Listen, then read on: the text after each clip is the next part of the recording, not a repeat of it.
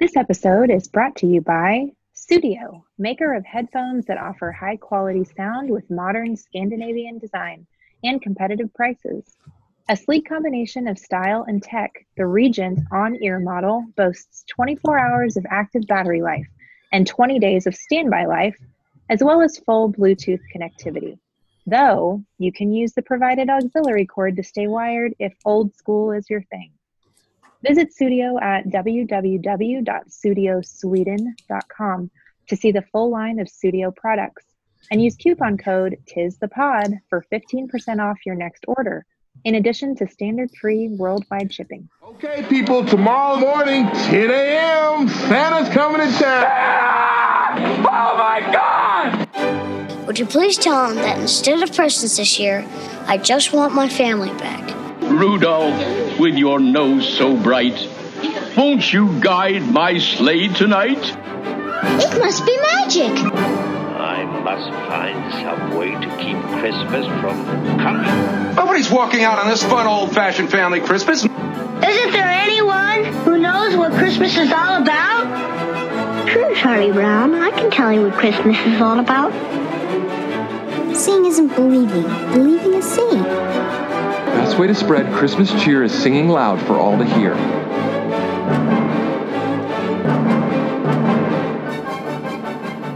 Welcome to another episode of Tis the Podcast, a podcast that's determined to keep the Christmas spirit alive 365 days per year. I'm Anthony. I'm Julia. And I'm Tom. And if any of us sound like Rudolph tonight, it's because a few of us are battling cold, so we apologize in advance. How are you guys? I'm better than y'all. I can't believe it. Everybody in my household is on antibiotics right now, so.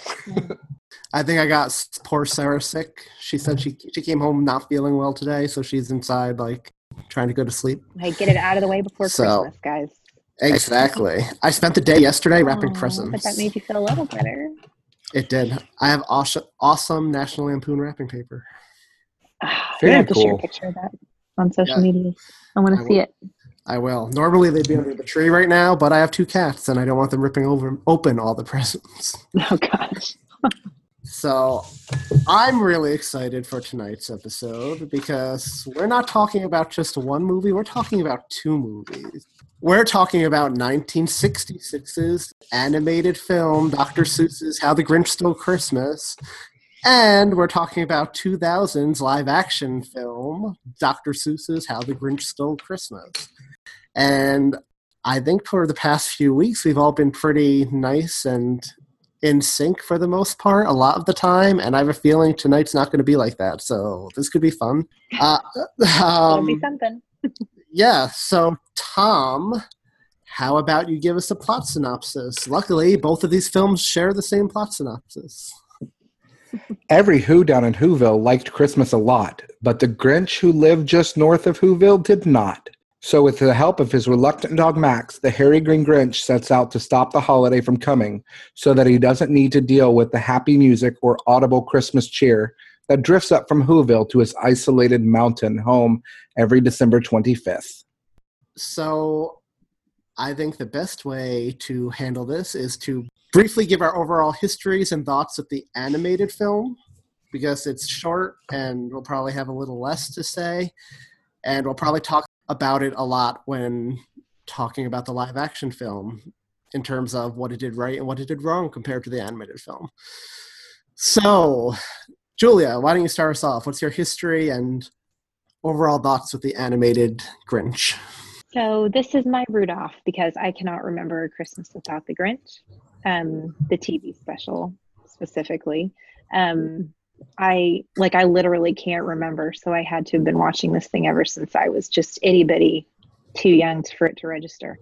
I love it. Everything about it. The music, the color, it's very Seussical, and I'm a big Dr. Seuss fan, and it makes me just incredibly happy to watch. I love this movie as a kid.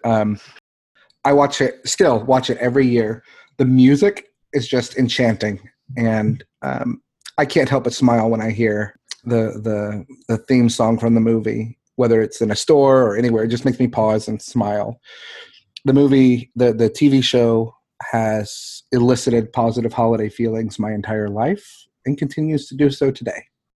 Yeah, like you guys, I love this film. I think it's one of those iconic Christmas television specials, just like Rudolph and Charlie Brown. And it's, it is truly iconic. The Grinch is kind of surpassed his special to become like an adjective to describe somebody who hates Christmas, just like Scrooge did. Like, he's bigger than his special. And that has to do with how great this made-for-TV movie is. I find everything about it perfect. The music, the animation, the voices, the song. It's literally the book brought to life. And I loved having the book read to me as a child. And it's I can't remember Christmas without it, and I will never go a Christmas without watching this movie at least once. Which brings us to the 2000 live-action version of The Grinch, directed by Ron Howard, with music by James Horner and starring Jim Carrey as the titular Grinch.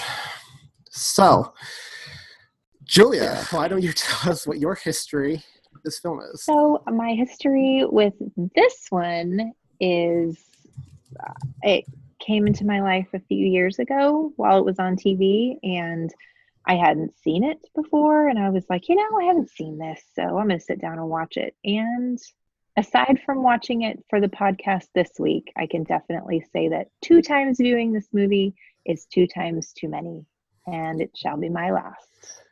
I'm not a fan. By all accounts, I should be a fan of this movie, but I am not a fan of this movie. I have never watched this movie in its entirety, including for the lead up for this podcast. I've probably seen most of it in bits and clips, but I go out of my way to avoid this movie. I find it to be beyond the pinnacle definition of insufferable. And in my opinion, it is the worst movie we've ranked, and I like it less than I do One Magic Christmas. Oh, those are big words. For me, this is my version of what National Lampoon is to Julia. You'll find me hard-pressed to find anything negative about this film. I have plenty to give you. Like pages and pages of notes. Are you kidding or are you serious? Because part of me this whole week has been like, I think he's yanking our chain. No, I'm dead serious. So I remember when this film came out in the year 2000, it was a big deal, obviously. And it was a big deal for everyone. It is still, as of right now, the second highest grossing Christmas movie of all time, second only to Home Alone. So it was a big deal when this came out. Everyone wanted to see it. And I remember everyone in my life, like adults and children, loved this film when it came out. So it's a surprise to me later on finding so many people were split or downright hated this movie. I walked out of this movie and snuck in to watch halfway through of Unbreakable. I would rather watch half of a movie than to have finished that movie in the theater. Well, and half of an M. Night Shyamalan movie is like gambling with your life. That's why I didn't know if I liked that movie for the longest time. I do. I love Unbreakable, but yeah. They just finished shooting the sequel today. I know. Oh, wow. So what is your guess as to our biggest qualm with this movie? I'm guessing the biggest qualm you have with this movie is surprisingly what all the negative reviews said was the best thing about this movie, which was Jim Carrey's performance as the Grinch. While I can't stand Jim Carrey, and he definitely did not do anything to endear me to this film, he is not my biggest problem. Is it the commercialization of the Who's? That is part of it. But I think if we keep guessing, we'll probably have no purpose to keep going. So tell me, I'm legitimately curious. Whoever wants to go first, what is your biggest problem with this movie? I would rather wait until we get to that part of the show. I'm not ready to give that away right now. I want to keep you and our listeners in suspense. How old were you in 2000? Because I can't do the math. I'm just 11? curious. I was in the sixth grade. So whatever that would be. So you were watching this as a budding pubescent boy? Well, exactly. So part of me is trying to butt this up against like the nostalgia factor, right? Well, not even nostalgia, but like the age of group it's targeting with the humor. Like, my kids don't even like this movie. Okay, let's talk about the direction of this film, because Ron Howard is subjective, not even subjectively. He's a great director normally, right? Would you argue with that? No, undeniably, he's an amazing director. I should like this movie. But I'll say, I like this movie less than I like The Dilemma. Was that the Vince Vaughn movie? 2011, yep. Vince Vaughn, Winona Ryder, Channing Tatum. I think, personally, Ron Howard did a great job expanding the story to feature length. He destroyed the characterization. He gave us a bunch of characters. Of who? There was no characterization in the animated one, except of the Grinch. No, the characters were loving. They were very communal. They were all about the spirit of Christmas. And then we get this crappy film with ugly, creepy who are so self-indulged, and they're bullies, and they're mean, and they're awful, and they're really ugly, except Cindy Lou Who. They all look really disturbing to me, really disturbing. And there's nothing redemptive about this society. Whereas when we go to the original one, they all come together whether they have the presents or not. They're just, I mean, it's a great thing. The whole premise of the first movie is not, let's go shopping, let's torment a green little boy until we push him to the breaking point. Oh, I'm mayor? Yeah, let me torment children. That is horrible. There's no character development beyond a very surface level, crappy, poor community that has nothing of value to offer to anybody. I completely disagree. My main issue with this movie, are we getting into that? Go for it. Are we getting into our main issue? Yeah, because we're talking right now overall plot and stuff, and then we're going to go to characters like we normally do. If it's a character, go for it, because that could be a lead-in. But I have a few things to say about the plot. Well, it's plot, and it's okay. So my main problem with this movie, and it echoes on multiple levels, right, is that we have this beautiful, simple story in print that is, it's very simple, but in standard Seuss style, it's fleshed out brilliantly with not a ton of words. It's simple and it's beautiful and it's unique. And then we have the TV special that is also very simple. It is very tight, aside from the fact that Grinch is green and not red and white. It's literally just the book. It is just the book. Yeah. And it works for me. It works for me so well because it kept tight to the thing. The special is amazing. And I'll just say this. I do prefer the special to the movie. I'm not saying okay. Right. No, I was fully expecting you to like the special more. Okay. So my main problem with the movie is I feel like Ron Howard and Brian Grazer and whoever else was involved saw this perfect, beautiful diamond and said, you know what would be super awesome if we blew this diamond up? If we just take this thing that's perfect and we make it bigger and badder and louder and awesome and flesh out all these characters, it will be perfect. Number one, when is that ever a good idea? Ever in the history of ever, to take something simple and to bastardize it like they did this story. They took the Who's, which I think the Who's in the book and in the show are perfect and simple. We know who they are. They're perfect and simple. And he gave them a backstory. I don't want a backstory on the Who's. I don't want a backstory on the Grinch, who at one point he decides to, he's monitoring the size of his heart to make sure that it's nice and small. And that rubbed me the wrong way. They removed everything Dr. Seuss from this story. They really didn't, and I'll tell you why. You're a Seuss fan. I'm assuming, and you've read Dr. Seuss books besides this to your children. Yes. Okay, so you realize this is not the only story the Who's ever appeared in, obviously. They've appeared multiple times in the canon. Right. He didn't pull these Who's are not the most innocent people thing from thin air. If you'll remember, in other stories they appeared in, they were not the nicest creatures either. So it's not like he took that canon from Dr. Seuss's world and expounded. Nowhere did they torment children. They do torment the child in Horton Hears a Who. The Who's are jerks to the mayor's child. So I'm just saying, he did not pull that from thin air, if you want to get technical. Okay. It was not part of this story at all. Right. But it was part of the Seuss canon.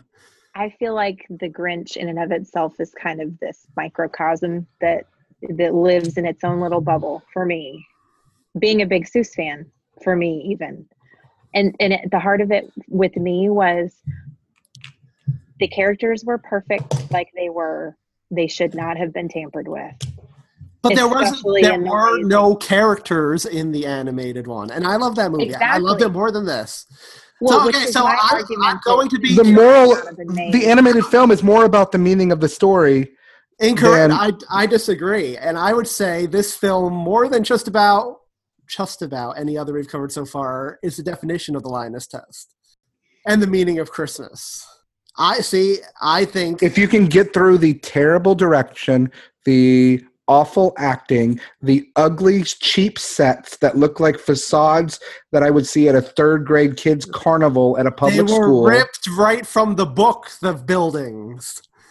But they looked like styrofoam. The books were illustrated. The books did not look cheap. No, I disagree completely. You are so wrong. I think the set design is beautiful in this film. The set in and of itself did not bother me. What did bother me were the colors. So the colors of this movie immediately made me think of Nipples Batman and Robin, right? Was that the one? It's the same garish colors where everything has that tenor of dark to it with like these neon flashes, which is not a color scheme that makes me happy in any way. And some parts of this movie should have made me happy, but that color scheme endured the entire time. They took the same tones in the Grinch's cave and that's the tone of the entire movie. That tone felt totally off. Like if they could have gotten anything right, I feel like they really should have made a bigger difference between the Who's Down in Whoville in colors versus the Grinch's Mountain. But even after they get everything taken away and it's given, and then they rejoin at the end, that color doesn't change. That really bothered me. Some color snob apparently, but I didn't mind the set, and it looked very much like the book to me, but the colors really bothered me. I just had to go back and pull it up again. From a distance, I'm cool with the set. When they get up close, it looks cheap and fake. It's like Las Vegas. From a distance, Las Vegas looks okay, but when you get up close, everything is just a facade. I thought the score in this film was really good. You were bringing up James Horner. Well, okay, so I imagine it is really quite a good score because for me, James Horner sort of can do no wrong. The man loves the French horn, or loved the French horn. He passed away a few years ago. Mm-hmm. Loved the French horn, so I'm a friend to James Horner. But this movie is so loud that you can't even hear the score most of the time, which also bothered me because, they've got a master. They have Ron Howard, a master, and somehow that went wrong. They have James Horner, a master, and that didn't even go right for me. And I know we're going to be getting to characters and all that, but this movie is very sad to me that I don't like it because by all accounts, I should really like this movie. So the music to me is excellent. Specifically, I'm going to pull out 2 tracks because I have the score on my iPhone. That's how much I like the score in general, separate from the movie. Maybe you would like it separate from the film. So if I was going to just isolate 2 tracks to say go listen to and just see if you would like it better separate from the film without the loud sound effects or whatever bothered you in the movie, listen to The Big Heist and A Change of Heart. I will do that. I can listen to those 2 on repeat. I will do that, and I bet I'll like them. But I just noticed how I couldn't hear it very much. And music is so important, particularly in Christmas movies, to add to that atmosphere. Okay, so I'm curious. You do know there's another feature-length Grinch movie coming out next year, animated, but still feature-length. So I had just heard that tonight, actually, from my son. Okay, starring Benedict Cumberbatch. He's going to do the voice of the Grinch. Mm-hmm. Okay. So I'm really curious. Since this film, you were like, you don't need the backstory, you don't need this, you don't need that, keep it simple. Mm-hmm. So even though it's going to be animated, are you wary how they're going to expand this 22-minute cartoon into a 90-minute commercialist feature film? I really am, but only because of this movie. it's like now I've been burned. I'm like, I don't think a full length can work. I mean, I'll definitely see it because I'm a big Benedict Cumberbatch fan, but I'm extremely wary because again, I think that they had a good thing and they should have left it alone. Okay, so I liked how they expanded the story. Mm-hmm. I liked how they made Whoville more into the commercial things and had this little girl questioning the meaning of Christmas herself because she didn't like it, and paralleled her with the Grinch, who hated Christmas and didn't understand it. I really did like that aspect because the Grinch never hated Christmas, even in the book or the original. He didn't understand it. And I think it makes sense. You're expanding it to a feature film. Why doesn't he understand it? Well, because he was raised in this society that didn't necessarily understand it either. And it took this little girl to remind him and the town what Christmas really meant. And I thought that was a nice take on it. But Seuss's work did not need, that was not needed. The community was there together apart from the need to be reminded. And that's one of the great and innocent and beautiful things about it. We didn't see what was going on in Whoville after he stole the presents. Well, so in the book, it says the Grinch hated Christmas, the whole Christmas season. And he says, just like Anthony Hopkins narrates, I loved him as a narrator. I actually liked that about this movie. But the Grinch hated Christmas. Nobody knew why. It could have been for this reason. It could have been for that reason. It's like the full-length movie gave him a reason to hate it, even though that's not the reason he hated it. I don't think we needed a reason to hate Christmas by something the Who's were doing. I think we needed the Grinch to just hate Christmas because I think that's true to life. You look at people who hate Christmas in real life, who don't like the holiday season, who are fed up with it. And one of the main reasons people say is it's become too commercialized, like the lights and the presents and the shopping and the movies. And it just gets sick of it. So I think it's a very true to life explanation that they gave him. And that is why he hated it in the book too. You can say it's not, but he has a realization at the end, like Christmas isn't about the gifts, it's about something more. It is.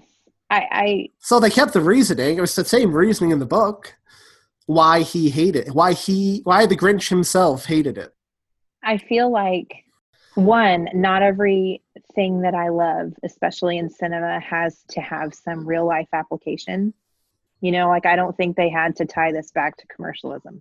Whether that's realistic or not, it's absolutely realistic. I was happy without that.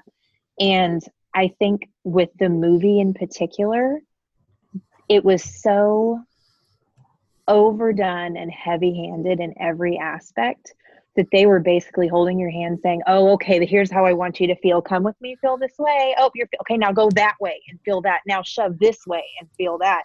And if a movie's doing that, it's because it's inadequate in telling the story on its own. They had this perfect story that they could have stuck with, and they could have been successful, but they felt like they had to add all of this stuff. But how else? And again, I point you to the 2018 film. How do you expand a 22-minute story into a feature length without giving the Grinch a backstory or giving the Who's personality and backstory? I'm not opposed to them trying. Ron Howard failed. I disagree completely. It was, oh man, I know. I didn't like the raunchy parts of it, and I didn't like how unlikable they all were, except for Cindy Lou. Okay, so you got to remember, this came out in the 90s when, or in 2000, 2 years before, there was this whole trend of raunchy, crude, cheap, ill-gotten humor came about with Something About Mary. They continued to ride that wave and took a children's classic and made it vulgar. I don't think it was that vulgar. But just compared to the original, it does seem extra vulgar. It is extra vulgar compared to the original. I think we're dealing a comparison to the original as well. I think what we're seeing though is how the nostalgia factor plays into. We don't have any nostalgia at all, and there's not a single part of you or I that feels endeared to this film or feels any reason to overlook anything. Right. Anthony's got that nostalgic feel, which I mean, I'm not discrediting, but you and I don't have that at all. Right. Which is why I was wondering also about the age, right? because I mean, taste changes your kid. When you're kids, your tastes are just completely different. So that's part of why I wondered as well. I'm absolutely positive you're right, Tom, that has a ton to do with it. Sarah didn't see this until 2 years ago, and she loves this film. So if you want, she doesn't have nostalgia for it, but she loves it. So or maybe it's just a crapshoot. I don't like. Yeah, I just and also I don't know. I'm not a big fan of cheap shtick comedy, which is all the Grinch's character became in this film to me. So let's move to the Grinch himself then, Jim Carrey. Yeah. So Tom, why don't you start off? What did you think? You just said you are not a fan of cheap shtick comedy. So you don't think Jim Carrey was a good Grinch? I don't think, and it's not just Jim Carrey. I don't think the script was good. The script for the Jim Carrey was great for the script. The script wanted shtick comedy. I can't criticize Jim Carrey for movies like that he was in, like Dumb and Dumber, when I see him in other films like The Truman Show, where he's given a different script and able to do more with it. The script in this movie left me wanting. Not just him, but I mean, just all of the dialogue was weak and failed to fire. His character, the costume, the outfit, the design was nice. I feel like they kept it true to the original cartoon. I knew who he was. I knew who Max was. The horn they put on Max in this, I'm really glad they kept that. The only thing I think that I like in this film is stuff that is directly taken from the book and the original. Well, that's what I was going to say too. The strongest parts of the movie are the bits taken straight from the book and absolutely the original cartoon. So for me, some of the things. My favorite part of this film is from when he comes up with the plan to steal Christmas right through the end. His actual stealing Christmas and his change of heart are the two. It's the peak of this movie. So I think when they had the direct material, that is the strongest part, when they adapted it straight.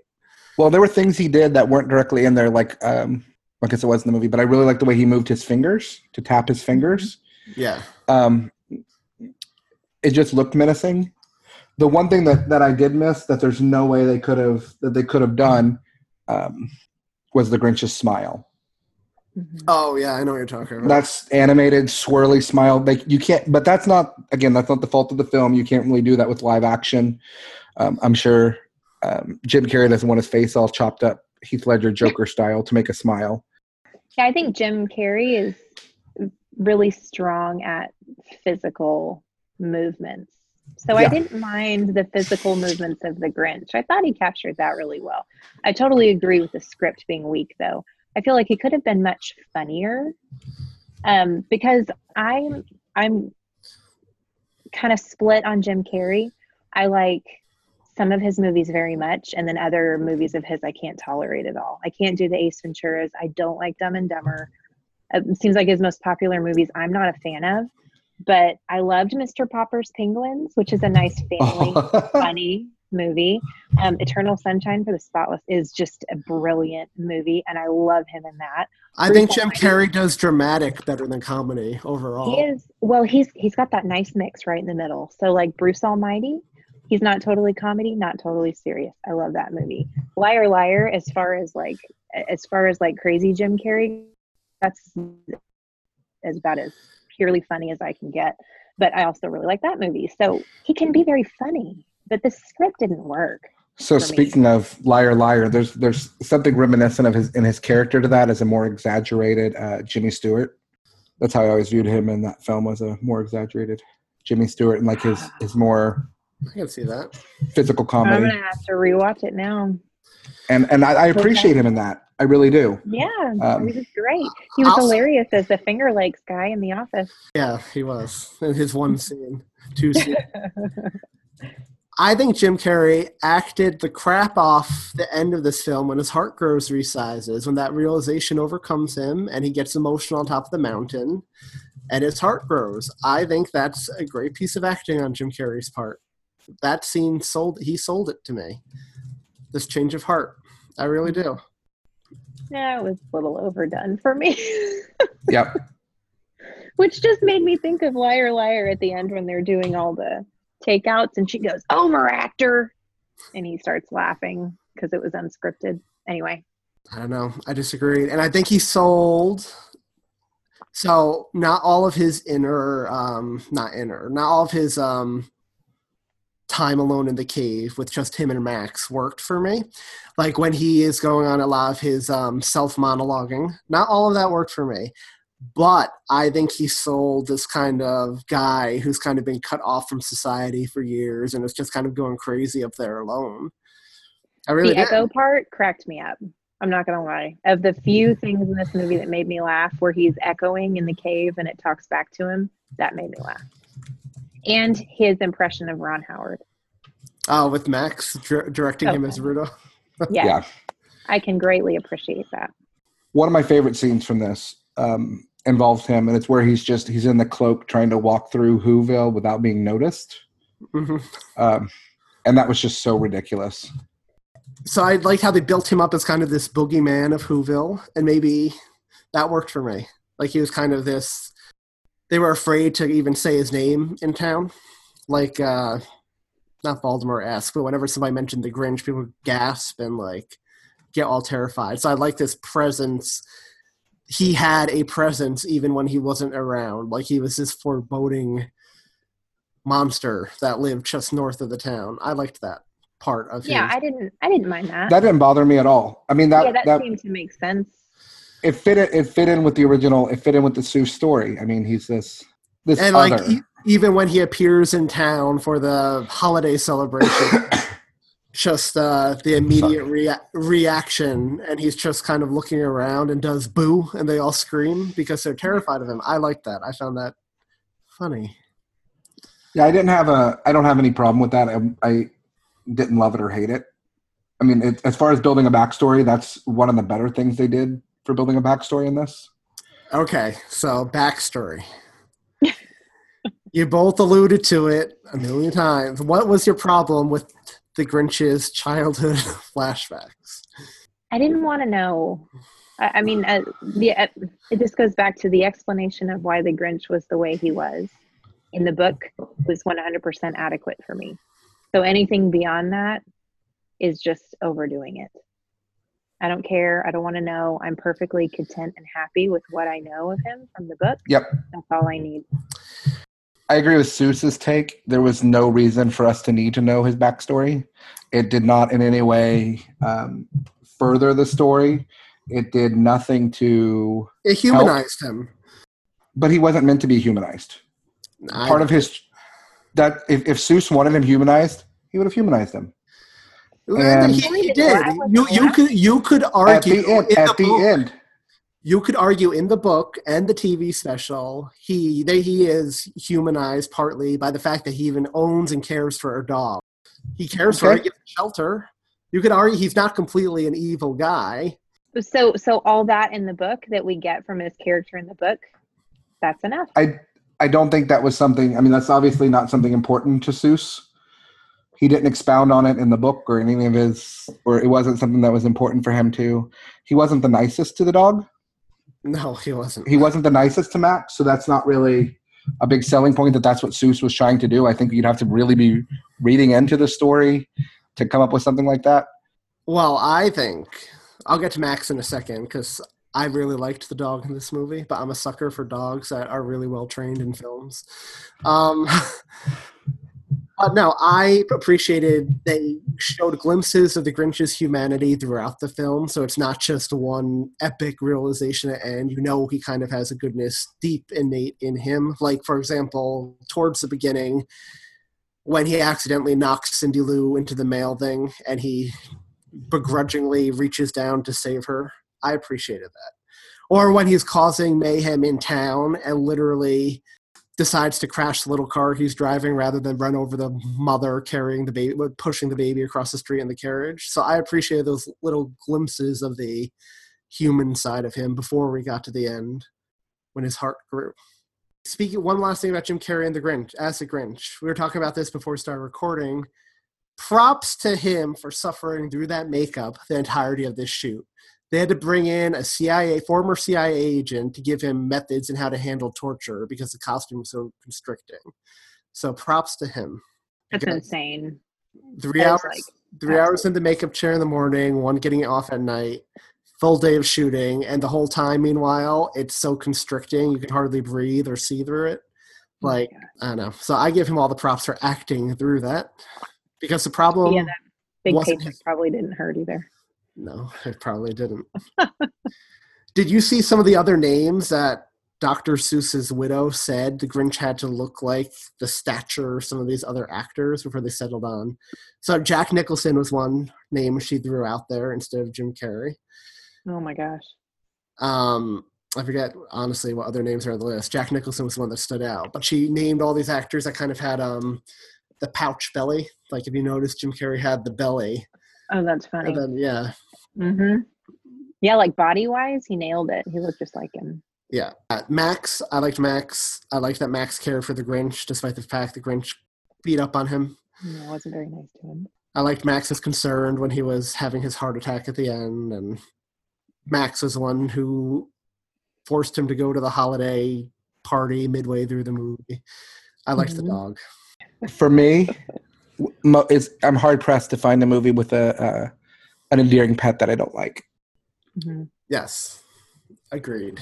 I really did like the scene at the end after the Grinch's heart grew and Max was just kind of barking at him, and then he ran into his arm and they kind of embraced and he licked his and the Grinch was like, let him do it for a minute. Then he was like, get off, one step at a time. I appreciated the Grinch's relationship with Max in this better than the cartoon. I liked Max as the straight man, so to speak, in this movie, rather than the comedic punching bag he was in the animated cartoon. I really liked the dog in this movie. He's a very well-trained dog. He was a well-trained dog. He was actually a girl. Did you see that? It was. I think her name was, what was it, Kelly or something? That's a terrible name for a dog, by the way. Kelly. We touched on Anthony Hopkins. You guys liked his narration? I did. I love his voice. He could read anything to me. So what did you guys think of Taylor Momsen as Cindy Lou Who? Yeah, I don't really know who Taylor Momsen is. She was in Gossip Girl. That's the only really big thing to her name. No, neither did I. I mean, she was fun. Her singing Faith Hill song in the middle of the movie, like, I don't even know where that came from. She was conflicted about what Christmas meant, so she sung. I still found it out of place. Yeah, I did too. Like, I got the idea of what they were trying to say. I know I sort of felt like somebody else should have been singing it, not her. Because no one else was questioning that besides the group. No, but she's not questioning it in such a way that half of her wants all the stuff and then half of her is like, this feels wrong. Like, she's a pretty pure character. She's like, this ain't right. There is some other big reason. It is definitely not this. So that conflict in that song didn't work for me with her. Nope. I felt like they didn't have a good person to sing it, a better character to sing it, but they wanted to work it into the movie, which I think it would have been best off just left as a trailer or as a rolling credits song. Mm-hmm. You know, I mean, Faith Hill would have made just as much sense to do that. I just thought it was very out of place. I hadn't thought about that, but I really like that idea of still having it at the end. Just not putting it where. You know, you'll see a movie and you'll be like, oh, I love this song. I love that song. Yeah, I love the song too. And I loved the scene. And I love that the end of the scene transitioned into faded away from her into the Grinch just looking really sad at his mountain alone in bed, staring up at the ceiling. And again, I go back to Jim Carrey was best in his quieter moments as a Grinch, as few as there were. No, I like that's because of his physical acting. In that when he's able to just base on it, like use his facial expressions and things in this film, I like that. His facial expressions were really a lot better than his lines, and a lot of his shtick comedy. Well, I did like his silent moment when he's listening to the Who's singing at the end, and he's just kind of breathing angrily and heavily, staring down the mountain, like completely lost for words that his mission failed, so to speak. Again, he's no words. It's just all silent acting at that moment, and I really liked it. I think it was Tom who said earlier the hands. Everything he did with his hands throughout this movie was perfect. Yeah, it was. They Totally. It reminded me 100% of the way the Grinch tapped. That just got me the way the Grinch tapped his fingers in the cave in the animated film. They sell those gloves at Universal Studios Orlando. I have them. They're like winter gloves, but they have the really long fingers. Oh really? Gosh. Yeah. By the way, everybody, Anthony is drinking out of his Grinch mug tonight. I am. Overall, the character Cindy Lou worked for me. I liked that she was the one voice of reason in this town, including the Grinch. She was the one who made this whole town and the Grinch realize what Christmas is all about. And I liked that. And I think the little girl who played her was really good as that sweet little innocent cute child. I don't know why she wasn't mocked. She looked like a freak compared to everybody else. I liked the hairstyle. That hairstyle's iconic. I'm talking her face. She was just a normal kid. All these other people had these weird, creepy faces that were disturbing to me, and she just looks normal. I mean, they made fun of the Grinch. Why not make fun of Cindy Lou Who too? And there are four other characters of note in this film, which just lumped together, and they're Cindy Lou's parents, played by Bill Irwin and Molly Shannon, and the mayor and Martha May Whovier, played by Jeffrey Tambor and Christine Baranski. Disappointed in all of them. Me too. And that kills me because I love Molly Shannon. And Jeffrey Tambor does great stuff too. I don't even think it looks like Molly Shannon. Like, I wouldn't have been able to tell that was her until the credits. The voice did it though. Yeah. The voice, yeah. But it was 100% her voice. I was just waiting for her to smell her armpits. Superstar. I was disappointed by Cindy Lou's parents, but I liked the mayor and I liked the Grinch's love interest. The corruption of the mayor was too much for me. Yeah, I hated the mayor. I need feel-good Christmas movies without political corruption. Call me crazy. I particularly liked Christine Baranski as Martha May Whovier. I like her and everything, though. I think she's a great actress. But I really liked her as that kind of, you could tell she didn't want to be engaged to the mayor. And I loved how into the Grinch she still was when Cindy Lou Who was going around asking everyone about and everyone was talking about the moment he liked her, and she was just like, the muscles. I just found her really funny. Sexualizing that's terrifying to think about. So the sexualizing of Who's does it for Anthony. That's why he likes this film. Yeah. There's your Christmas costume next year. You can be the Grinch, and Sarah can be Martha May Whovier. You know, I have never seen a sexy Grinch costume. How do you know we don't already own those costumes? I do now. I do wish the invention she had to get her lights up on the house was real, because that would be pretty sweet. That would be, I bet a lot of people, if somebody could invent that in real life, that would be like a $1 billion idea right there. Yeah, it probably would be. It would have meant that we would have lights on our upper roof line, because Marty can't do it because he'll die. Literally. It's really steep, so I'd love to have that gun. Okay. So, do you two have any overall likes about this film at all? I like Anthony Hopkins' voice. I'm sorry, I was muted. I said the narration and Max, and then you guys didn't respond, and there was a long pause, and I said, oh, that's it. But I realized that y'all couldn't hear me now. But I still feel the need to give the finality. That's it. So you guys don't have any quotes? I've got one quote that I thought was pretty hilarious. Which is? So it's where Anthony Hopkins, as the narrator, says he slunk to the fridge, and then the Grinch jumps on the refrigerator, and the Grinch goes, slunk! Which I thought was very funny. And I already mentioned the Ron Howard scene, very funny to me. And the echoing, very funny to me. But that's about it. So I like a lot. I like when he shows up for the holiday celebration and the mayor introduces him to the two women who raised him, and his face just falls and he's just like, are you two still living? I found that really I like that. And I liked, again, I always like when we have to bring mortality into fun family Christmas movies. And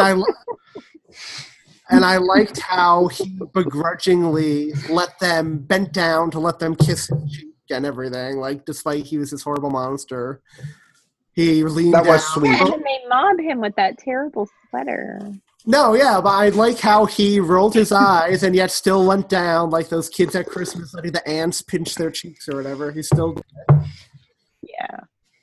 And I did like the speech he has when they all gave the presents and he had nothing to give. And he was like, that's what it's all about, isn't it? That's what it's always been about. Gifts, gifts, gifts, gifts, gifts, gifts. You want to know what happens to your gifts? They all come to me in your garbage. You see what I'm saying? In your garbage. I could hang myself with all the bad Christmas neckties I found at the dump.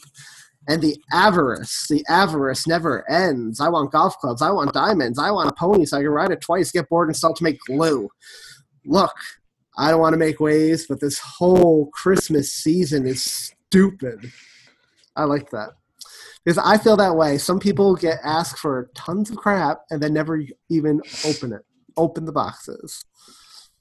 So just out of curiosity, since you've mentioned before making dialogue more effective by cutting down some stuff and that you would, edit stuff out in other episodes we've done, is there not some content in that one quote even that you would pare down a little bit to make it more poignant and sticking?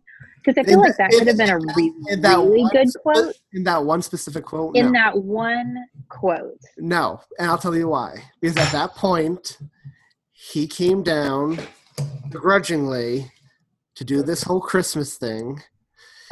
He put up with the contests and the sweaters and everything up until this point. And then they spring this gift thing at the end, which he didn't know they were going to do. And he was pissed off. And then the mayor embarrasses him, like rubs it in his face by proposing to the girl. They all had a history together he knew the Grinch was into. So at that point, I totally liked that was more of an angry rant because he had just had enough at that point. That was his snapping point. Up until angry, yeah. Up until I get that that angry. I just mean, I feel like they could have edited some of those words out and it would have been more poignant, which is, again, the problem I think with the entire movie for me is just too much. It's just too much. It's too heavy-handed. Because I don't mind the quote. I feel like if I had gotten it in an editor's chair, I would have edited the crap out of that thing to shorten it. But that's just me. It just feels very representative. Well, it's okay. I would have cut the neighbors out of National Lampoon, so that's just me. So exactly. So there you go. Yeah. That's our inner editors. I get it. I like the moments that he kind of broke the fourth wall at points to Grinch, like when he was finishing the narrator's quotes and he was becoming horrified. He was rhyming. I thought that was cute. That was funny. That was funny. I must stop this Christmas. I'm coming, but how? I mean, in what way?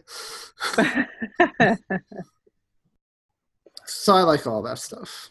And I liked this scene between Cindy Lou and the Grinch when she asks him when she thinks he's Santa Claus, just like in the original cartoon, and she asks him, don't forget the Grinch. He may be mean and everything, but she thinks he's kind of sweet. And I like how it visibly touches the Grinch for a moment. And then he says something about how she's a bad judge of character. But, yeah. One of my other favorite quotes, by the way, is when he's going through his schedule, talking about self-loathing and dinner with himself and everything. I like that part. But anyway, do these films pass the Linus test? Yeah. I mean... Yeah, it totally passes. I agree. It's kind of like what we said with Scrooge, how it could be renamed the Scrooge test. Any good version of the Grinch is going to pass the Linus test, and it could be called the Grinch test. But yeah, there's no... Even not good versions of the Grinch can pass. We see his heart change.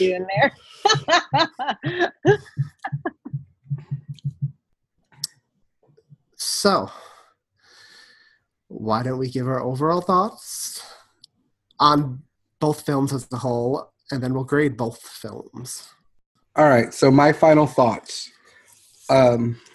I did not like this new film, the 2000 film, at all. I didn't like the washed out colors. I didn't like the angles that Ron Howard chose to film from. They were odd to me.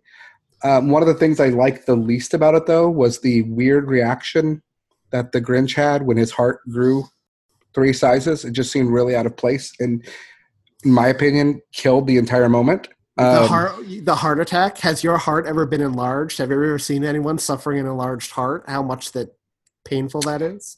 I have. I saw it in the original Grinch, and his reaction was not like that. I'm talking in real life. An enlarged heart is one of the most painful things you can ever have to suffer. So yeah, but I would also in real life, a heart 3 sizes too small would be a serious medical condition that he should have sought help for years ago and probably would have killed him by this point. So if we're getting really technical into medical phenomena. He couldn't see a doctor because he ran away from civilization and lived above it. He would have died with a heart that small. He wanted to die. Well, he would have died, but he did not die. The script didn't do it for me. Everything about this film just left me wanting. I did not like it. Now, the original animated version, I still hold near and dear to my heart. The book I love. I will continue to read that to my daughter every year. It's part of our Christmas reading. You can't beat the lines and the narration and the actual book. We didn't get into any of that. The narration and the singing and the entire the adaptation from book to movie was so on point and hit on every level in the cartoon version for me. And those are my final thoughts. I love the 1966 version. It's pretty much flawless for me, and it is timeless as well. And a lot of that harkens back to how much I love the book. That will likely never change, and I'm really happy I see that in my kids too. They really enjoy the movie and the book as well, the TV special, and the book as well. The live action basically got wrong for me everything that the TV version got right. I feel like it could have benefited with simplicity, even if it was growing a storyline behind the Grinch. The way they did it for me didn't work. The way they grew a storyline behind the Who's for me, it didn't work. While it had a stellar director, score, and even actors to a certain extent, I feel like they missed all of it. And they were just so heavy-handed with absolutely everything, and it felt like they were trying too hard instead of letting the story speak for itself. So, not a fan. Don't plan on watching it again. But I am hopeful that maybe this next version can succeed where this one failed for me. Optimistically hopeful? That's me. How about you, Anthony? I'll keep it short and sweet. The animated film is flawless in my mind. Watch it every year. Always have, always will. It's basically the book to screen in its purest form, and I love the book. The live action film, again, it's what National Lampoon is to Julia. I loved everything about it. And in fact, there are only 2 films we've covered so far that I wouldn't turn off to watch this instead. So it's perfect to me. I love it. It's part of my Christmas canon as well. So grading the animated film, Tom? For the animated film, I am looking, so I gave Charlie Brown a 9, and I gave Rudolph a 7.75, so I think I'm going to do a 9.5. Julia? I'm giving The Grinch on Television a 9.95. I'm giving The Grinch on Television a perfect 10. Oh, I love that. Well, this becomes our number 1 television show. At 9.81, it beats out Charlie Brown at 9.66. 9.67. I think that's a perfect place for it right now. I do too. I'm okay with that. So now let's all go back to what we do not agree on, which will be the live action. 1.25. I'm going to give it a 1. I'm giving it a perfect 10. Oh, this might be the widest. You really think this? I just have to clarify. This movie is really as good as the Santa Claus and Elf. 100%. Those are the only 3. So if I'm in the middle of Elf and I see Santa Claus and the Grinch on, I won't change it. And the same with Santa Claus. If I'm in the middle of that and see one of the other two on, I won't change it. Same with the Grinch. But if I'm in the middle of Home Alone or Muppets or National Lampoon and I see the Grinch on or Elf on or Santa Claus, I will change to one of those other three films. So You could just get three movies and watch them all simultaneously. Perfect. I should get that. I think this may be the end of our podcast because I have to break the news to Anthony that this movie comes in under Arthur Christmas. Oh. Thank you. Not do that on purpose, by the way. Did not. Yep. Thank you for listening and all the support you've given us. It's been a wild ride. Maybe sometime in the future we'll come back and do a reunion show. I wish Casey Mott was on the show because she wrote on Instagram she loves this film and that her favorite part was the Grinch as a child. Speaking of the Grinch as a child, I've already shared it with the guys this week, but I will put up on social media a member of my family that looks a little bit like Baby Grinch. Y'all can decide whether or not he does in fact look like Baby Grinch. And Baby there's Grinch a poll was cute. going on right now about what people think about the animated versus the live action. It is going up tonight.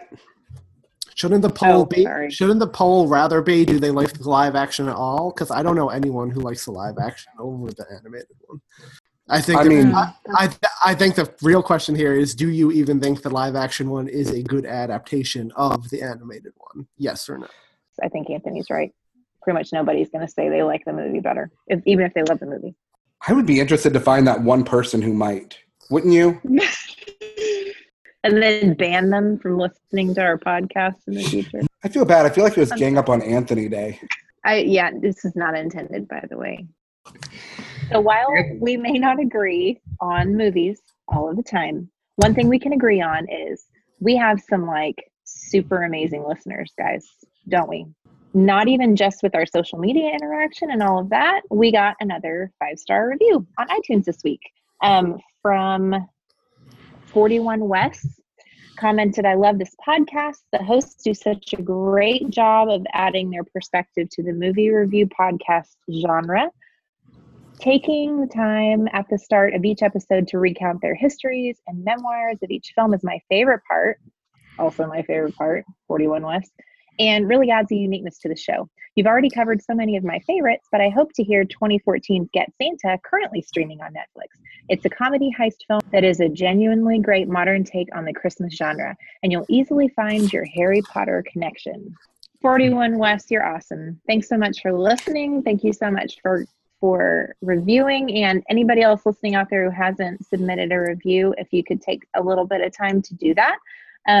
We would really appreciate it. It helps us get found in iTunes searches and other searches on different hosting platforms, which increases visibility and makes the world a better place. So thank you if you've already done it. Thank you so much for just listening, even if you never review. And thanks, 41 West. We really appreciate it. So I do have to give credit where credit is due. I think Anthony's idea from the get-go of everybody sharing their histories, it's probably most people's favorite part. I know it's mine. I love sharing it, and I feel like I get to know you guys a little bit better every time we do it. Oh, definitely. I've said before, it's my favorite part. So good job, Anthony. Gold star. Tom, why don't you remind them of the collaboration we just did with other Christmas podcasts? We just joined 7 other podcasts in a project that was organized by last week's host, Brian Earl, where we did a 7-part telling of a Christmas story, The House of 7 Santas. If you have not done so, start at Christmas Past Podcast, and that will get you episode number 1. Listen to number 2, which is Tim's Can't Wait for Christmas, and then come back to ours and listen to part 3. It was a fun collaboration, and by far our biggest traffic day yet. Well, not anymore. At the time, it was our biggest traffic day for the podcast. Can I tell some other exciting news? Yeah. We have ordered die-cut limited edition "Tis the Podcast" stickers. We've only got 25 of them. Of those, 8 are spoken for. So they're only $17. If you'd like to get your limited edition Tis the Podcast die-cut sticker, be sure to join our Patreon. We should have those shipped out about a week before Christmas when they get back from the printer. And we'll have a link. We'll have a link to the Patreon in our show notes.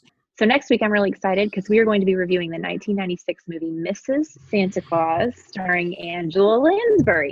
And extra exciting, we're going to have an interview with the film's screenwriter, Mark Saltzman, included in our show. So I'm very excited to hear what he has to say about it and to watch this movie. I've never seen it before. It's a musical. It's really fun, and it doesn't only star it doesn't only star Angela Lansbury either. It also stars Terrence Mann and Charles Durning, who are both great as well. So, I think since this one's a little more obscure, maybe we should throw the trailer up in the show notes for this week. Yes, good idea. Absolutely. Although I watched the trailer for this yesterday, actually, and I would just warn people, like, this is a made-for-TV Hallmark movie, so this is officially our first Hallmark movie, and the trailer kind of gives away the whole thing. So if you're going to watch the trailer, watch it for like 30 seconds or whatever. Don't watch it all the way through. You'll get the gist of what you're looking for. So just be warned. So yeah, do your homework. Watch that movie. It's great. And Tom, I think you have something exciting to let all of us know. I'm sure everybody knows by now, but there are only 2 weeks until Christmas. Yay. Yay. Which means less than 2 weeks until Santa visits, guys. Oh my gosh. I can't believe it. I know. Went by so fast. It really did. It really has. So have a great week, guys. We'll see you next time. Let's go carve the roast beef. With this coat and this hat, I'll look just like Saint Nick. Ho, ho, ho! You're a mean one, Mr. Grinch. You really are a heel. You're as cuddly as a cactus and as charming as an eel, Mr. Grinch. You're a bad banana with a greasy black peel.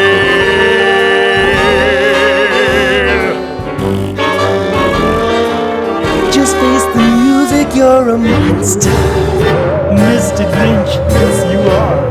Your heart's an empty hole. Your brain is full of spiders. You got Gallagher's soul, Mr. Grinch. Well, I wouldn't touch you with a 39 and a half foot pole.